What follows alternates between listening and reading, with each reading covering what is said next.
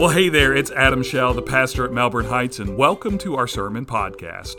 In our last episode, we started exploring how we can face the darkness in our world and in our lives by taking a closer look at how the people of Israel came out of the darkness of their slavery in Egypt.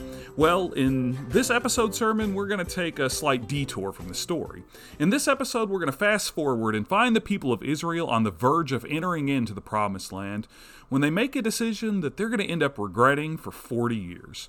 And hopefully, through this episode sermon, we can learn from their mistakes and be encouraged to follow God's direction for our lives, because God is the only one who can bring us out of whatever darkness it is that we may face. So let's get right into this week's sermon. I don't know how many of you guys are on Facebook and what your Facebook feeds may look like, but if your Facebook feed looks anything like mine does, then you have seen a whole lot of pictures that look something like this over the last couple of weeks. Facebook has been filled with pictures, at least my feed, of people getting ready to send their kids back off to school. So, since Hannah's gone upstairs, I can embarrass her without her even knowing it, okay? So this is her picture getting ready to start her first day of second grade earlier this year. This picture was taken about a week and a half ago as Hannah and I were walking out of the door to get her off to that first day of second grade. And I got to tell you, as pictures like this one kept popping up all over my Facebook feed over the last few weeks, it's made me feel a little bit nostalgic in my own life. And it's made me want to think back on some of the milestone moments that I've experienced through the years. And there's one story in particular that I want to share with you guys this morning. And this story took place when I was learning to drive. Now, when I was learning to drive and getting close to taking the test to actually get my driver's license, my dad decided that we needed to go out every night for a couple of weeks leading up to my driver's test to practice. So every afternoon after I made it home from school, we would go out. We'd get out in the car, we'd cruise around my neighborhood, we'd go out onto a few busier streets. But after 15 or 20 minutes out on the road, we always ended up in the exact same spot. After about 15 or 20 minutes out on the road, my dad always had me drive to an empty church parking lot. Why? Because by the time I was getting ready to take my driver's test, I had already had my learner's permit for months, so I had most of the basic skills of driving down pat. It was those lesser used skills that still needed a little bit of work. And there was one particular skill that we worked on every single afternoon, and you can probably guess what it was. Parallel parking. And every time we went out to practice parallel parking, my dad followed the exact same routine. Every afternoon when we went out to parallel park, my dad would get into the back of the trunk and he'd pull out 2 folding chairs. Not quite like these. We had those like old school 80s and 90s folding chairs. You remember the old lawn chairs that had the interwoven seats? I don't have those, so you have to pretend right here. And he'd get those out, he'd set one up, and then he'd go back and he'd get the other one out, and he'd get it set up too. And he'd set them up, one of them to represent the bumper of the car in front while I'm parallel parking, and one of them to represent the bumper of the car behind me while parallel parking. And I got to tell you, this is pretty smart, because I'm sure that our insurance company didn't want me practicing this skill between 2 real cars. So these things worked out perfectly. And I got to tell you, I love and I appreciate the fact that my dad did this for me. And after he got these chairs set up, he would always stand in the same spot. He'd come stand right by that front chair, and then he would start directing me on what to do. Say, back up, turn the wheel this way, turn the wheel that way, whatever it was. And I appreciate all of his instructions. Truth of the matter is I probably would have failed the parallel parking part of the exam if it wasn't for my dad's advice. But I also have to tell you, I was 16 years old. And at one point in this process, my teenage angst got the best of me. So when we made it out there into the parking lot to practice that particular day, my dad was sitting in the car beside me still, and I said, "Dad, I got this. I got this today. All right, I can do this on my own." So my dad got out of the car. He set up the 2 chairs, which is nicer than I would have been. I probably would have said, "Fine, you do it yourself," and set everything up. But he did that, and then he went over, he walked out of the way a little bit, and he let me do my thing.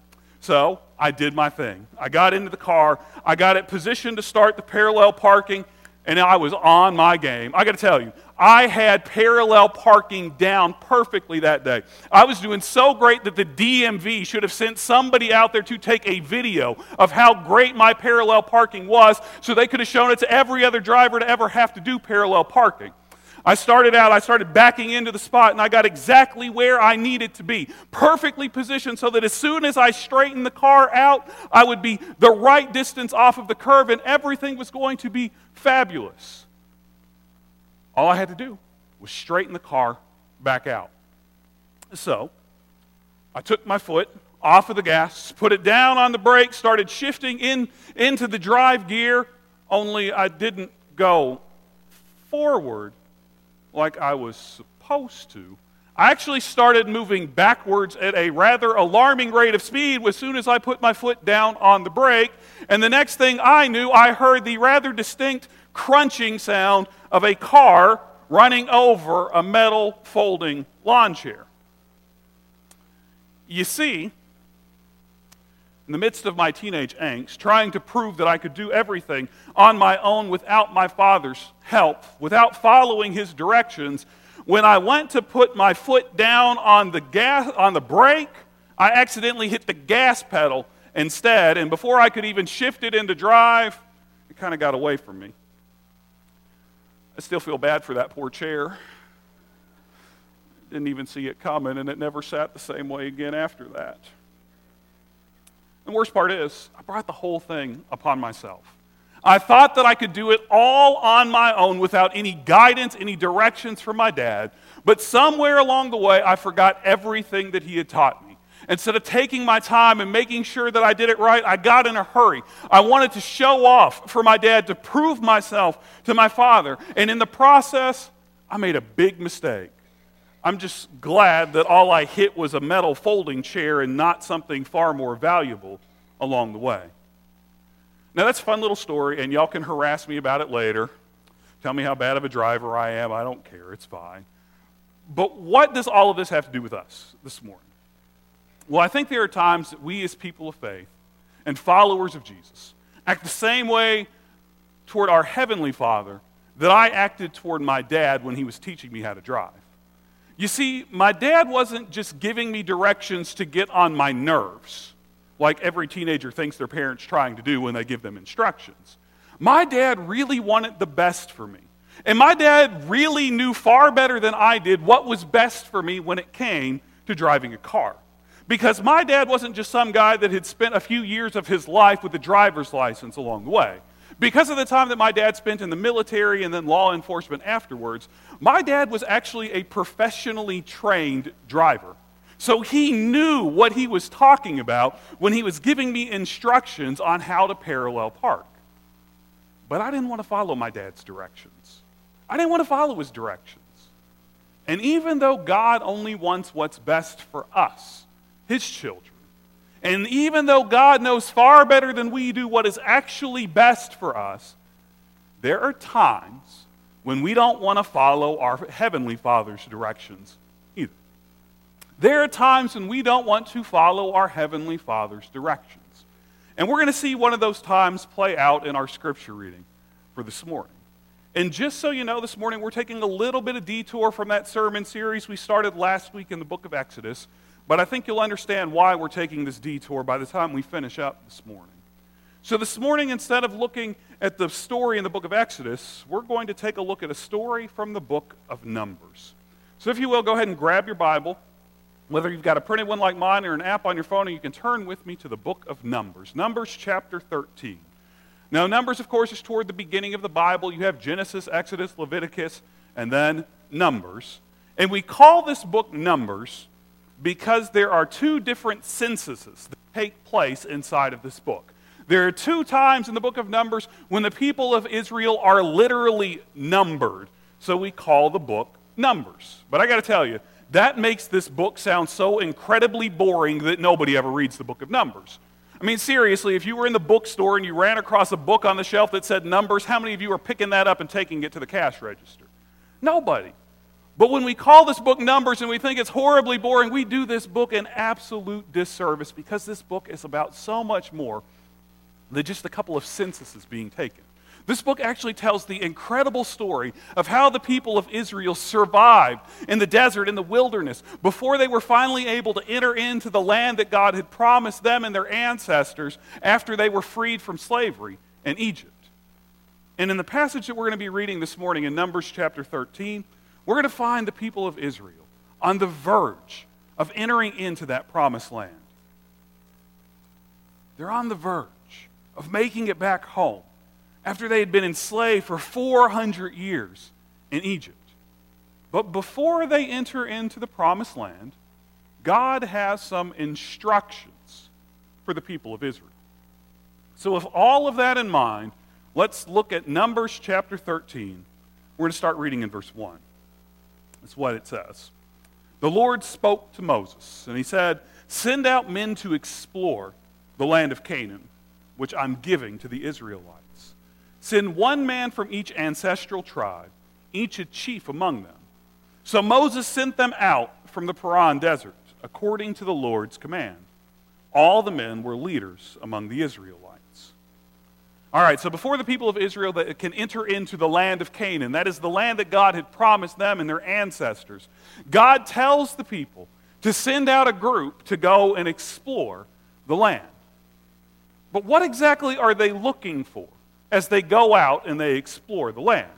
Well, we're going to pick back up in verse 17 here, and Moses is going to tell us what the people of Israel, what these explorers, these scouts are supposed to be looking for when they go. So Numbers 13, starting in verse 17, it says, "When Moses sent them out to explore the land of Canaan, he said to them, 'Go up there into the arid southern plain and into the mountains. You must inspect the land. What's it like? Are the people who live in it strong or weak? Are they few or are they many? Is the land in which they live good or is it bad? Are the towns in which they live, are they camps or are they fortresses? Is the land rich or poor? Are there trees in it or not? Be courageous and bring back the land's fruit, for it was the season for the first ripe grapes.' So they went and they explored the land." All right, so Moses sends this group out to explore. And he tells them to come back with a full report of what they find from this land. He wants them to tell him everything about the land. He even wants them to bring back samples of what they find in the land like it was a Saturday morning and he was sending them into Sam's Club, okay? He wants these people to come back with every bit of detail they can bring. But have you ever stopped to wonder why these men needed to go and explore this land that God had promised to the people of Israel? Why did God instruct Moses to send this group of scouts to begin with? Now, some people might tell you that this is simply a good military tactic playing out. To have this group of scouts go out into the land, into the promised land, and take a look at whatever is waiting there for them before everyone else follows in behind them. After all, Moses and Aaron and anyone else who may be leading the Israelites into battle, they're not familiar with this land. They haven't lived there for over 400 years since their people left. So they needed to know where their enemy lived. They needed to know how big their armies were. They needed to know how fortified the cities were that they might be going up against.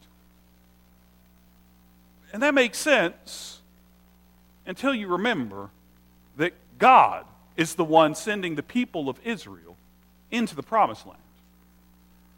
Do you really think that God needed a report coming back from these explorers to guarantee victory for the people of Israel when they walked into the promised land? Of course not. I mean, this is the same God who in the story of Gideon that plays out in a couple of books later in the book of Judges, sends Gideon to defeat an army of 135,000 soldiers with 300 regular guys. If God can conquer 135,000 trained soldiers with 300 guys, God doesn't need a blueprint to send the people of Israel into the promised land. So if sending these explorers into the promised land wasn't a good military tactic, then why did they need to go into the land to begin with? Well, here's why. God knew what was best for the people of Israel. God knew what was best for the people of Israel, and God knew that the best thing for them was for them to be able to go into the promised land. But God also wasn't going to force the people to follow his directions. So just like my dad got out of the car when I had my bit of teenage angst and wanted to do it on my own, God was going to let the people choose their own path. God wasn't going to force the people to follow his direction. So God sent these explorers into the promised land to go and see what it was like. He wanted them to go and see what it was like so that they could come back and they could tell everyone exactly what they needed to hear. To tell them how great this land is, how perfect this land is, that God has taken them exactly where they need to be. So God sent the explorers so that the people would know that God was leading them in the right direction and that they should continue to follow God's directions for them. But as we're about to see, as the story continues, it's not exactly what happens. As we keep reading, we're going to see that there are two different ways that these explorers respond to what they see in the Promised Land. So we'll pick back up in Numbers chapter 13, verse 25. This is what it says. They, the explorers, returned from exploring the land after 40 days. They went directly to Moses, Aaron, and the entire Israelite community in the Paran Desert at Kadesh. They brought back a report to them and to the entire community, and they showed them the land's fruit. Then they gave their report. We entered the land to which you sent us. It's actually full of milk and honey, and this is its fruit. We're told other places in the story that the fruit was so large that 2 men had to carry a single cluster of grapes. So in this part of the story here, the explorers come back. They come back from the Promised Land.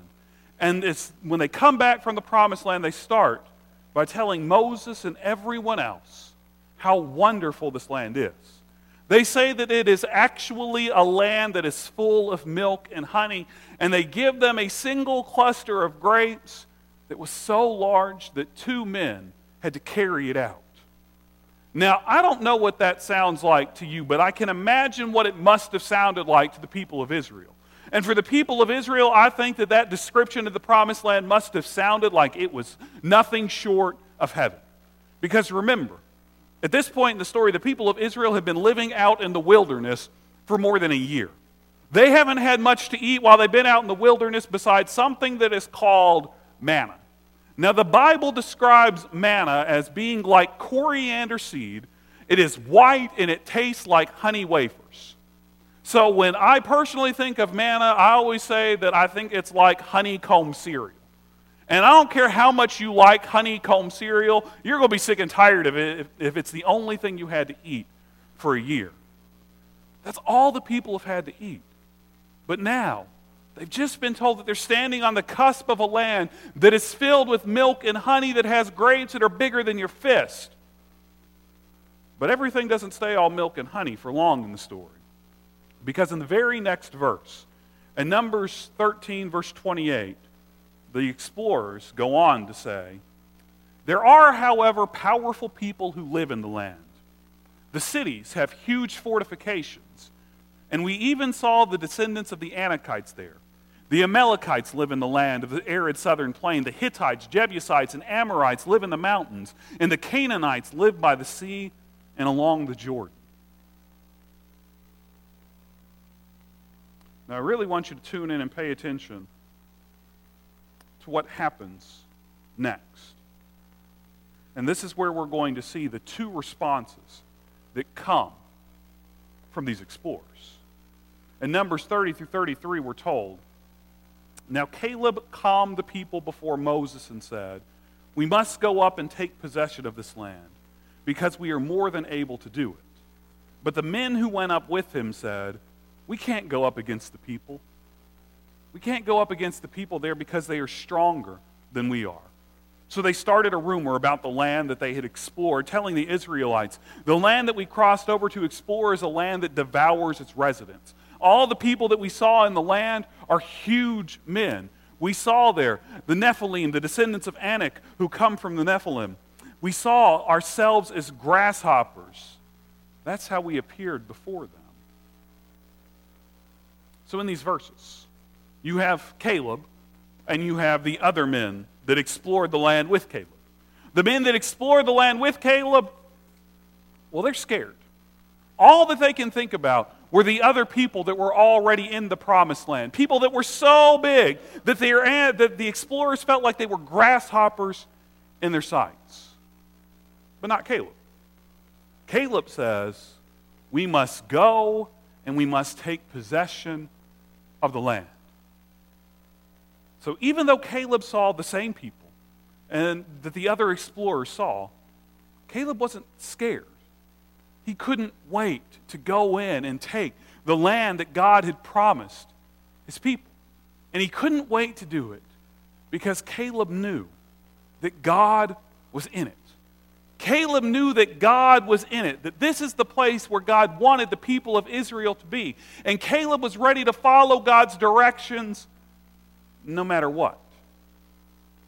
And that brings me to us this morning. And what we're going to be talking about as a church later on this evening. This evening as a church, we're going to be talking about a potential property that could be the next home of Melbourne Heights Baptist Church. And as we talk this evening, we're going to hear a report that's not dissimilar to the report the explorers brought to the people of Israel. We're going to hear some good things about this property, and we're going to hear about some of the challenges of this property. And we're going to ask you for your opinion about it. We're going to ask you if you're willing to go to this location. Now, this isn't a formal vote. It's not even an official recommendation or anything along those lines. We just want your opinion on how you feel about this property and if you're willing to go where it is. That's where God wants us to be. And I have no doubt that when we come together later today, that there are going to be dozens of different things that are weighing on all of our minds when we enter into this meeting and we try to make this decision. But before we reach that point where we take our straw poll to see where everybody stands in this congregation, even before we start the conversation at all, there's one more part of this story in the book of Numbers that I think we all need to hear. It happens in the next chapter, in Numbers 14, verse 8. While the people of Israel are standing around and they're trying to decide what to do, while they're trying to decide if they're going to enter into the promised land or if they're going to follow the report of the other scouts and not, one of those explorers, a man by the name of Joshua, stands up before the people and he says this to them. If the Lord is pleased with us, he'll bring us into this land and he'll give it to us. Joshua tells the people, if this is really the direction that God wants his people to go, then we can't fail. We cannot fail if we go. We cannot fail if we follow God's directions. So here's the real question that we all need to be wrestling with as we think about this potential property. We need to be asking, is God in this? We need to be asking, is God in this? Is God in this? Is this the direction that God has for our church? Is this the place that God wants us to go? Is this the land that God wants to give us? Because if this is the land, if God is in this, and we follow God's directions, then we cannot fail. If God is in this, then there is no other place on this planet for us to go. If God is in this, then nothing else matters. But this is a question. Is God in this? That I can't answer for you. This is a decision that you, all of you, have to make. You have to decide if this is God's direction for our church. And if God is in this, then I really hope that we do something differently than I did when my dad was teaching me how to drive. If God is in this, then I hope that we do something different than the people of Israel in the story that we've just been reading, where they failed to follow God's directions for them. If God is in this, If God is in this potential property for our church, then I hope we follow God's directions. I hope we go where God wants us to go so that we can be who God wants us to be. But you're the ones who have to answer this question. You're the ones who have to determine if God is in this or not. But if you feel like God is in this, my hope, my prayer for us all is that we follow God no matter what. Let's pray together. God, we thank you for the reminder that we've had this morning of this story in the book of Numbers. We thank you for this account of the people of Israel as they're standing on the verge of the promised land and they hear this report about what it's like. And God, those people faced a difficult decision. They knew that there was plenty of good in the land that they had been brought to, but they also knew that there were challenges. What they had to figure out, oh God, is if you were in that place or not. Unfortunately, in their story, God, they made the wrong decision. You brought them to that place, a land that was flowing with milk and honey, a land that you had prepared for them hundreds of years before. But they decided not to follow your directions for them. God, you know that tonight our church will be standing and talking about a difficult decision, a decision that will shape our church, not just today, but for years to come. We have a tough decision to make. We'll be talking about a property that has lots of good and a property that has its fair share of challenges too. What we have to decide is the same thing the people of Israel. We have to decide if you are in this place. God, my greatest prayer is that if you are in this, that we do something the Israelites didn't in this story, that we follow you, that we look forward to the good and see the bad, the challenges or obstacles that you will help us overcome. But God, we pray for your wisdom. We pray for your guidance. We pray for your direction to help us know if you are in this or not. We pray it all in Jesus' name. Amen. Well, hey, it's Adam again, and thank you for listening to this episode of our sermon podcast. Now, I know that one of the hardest things that we all struggle with is knowing where God wants us to go. So I hope that this episode has helped you learn the right question to ask whenever you're facing a tough decision. Now, next week, we're going to be getting back into the book of Exodus, and we're going to be confronting a myth that a lot of us believe when it comes to overcoming the darkness in our world. That episode will drop next Tuesday, and if you subscribe to our podcast, it'll get sent straight to your favorite podcasting app.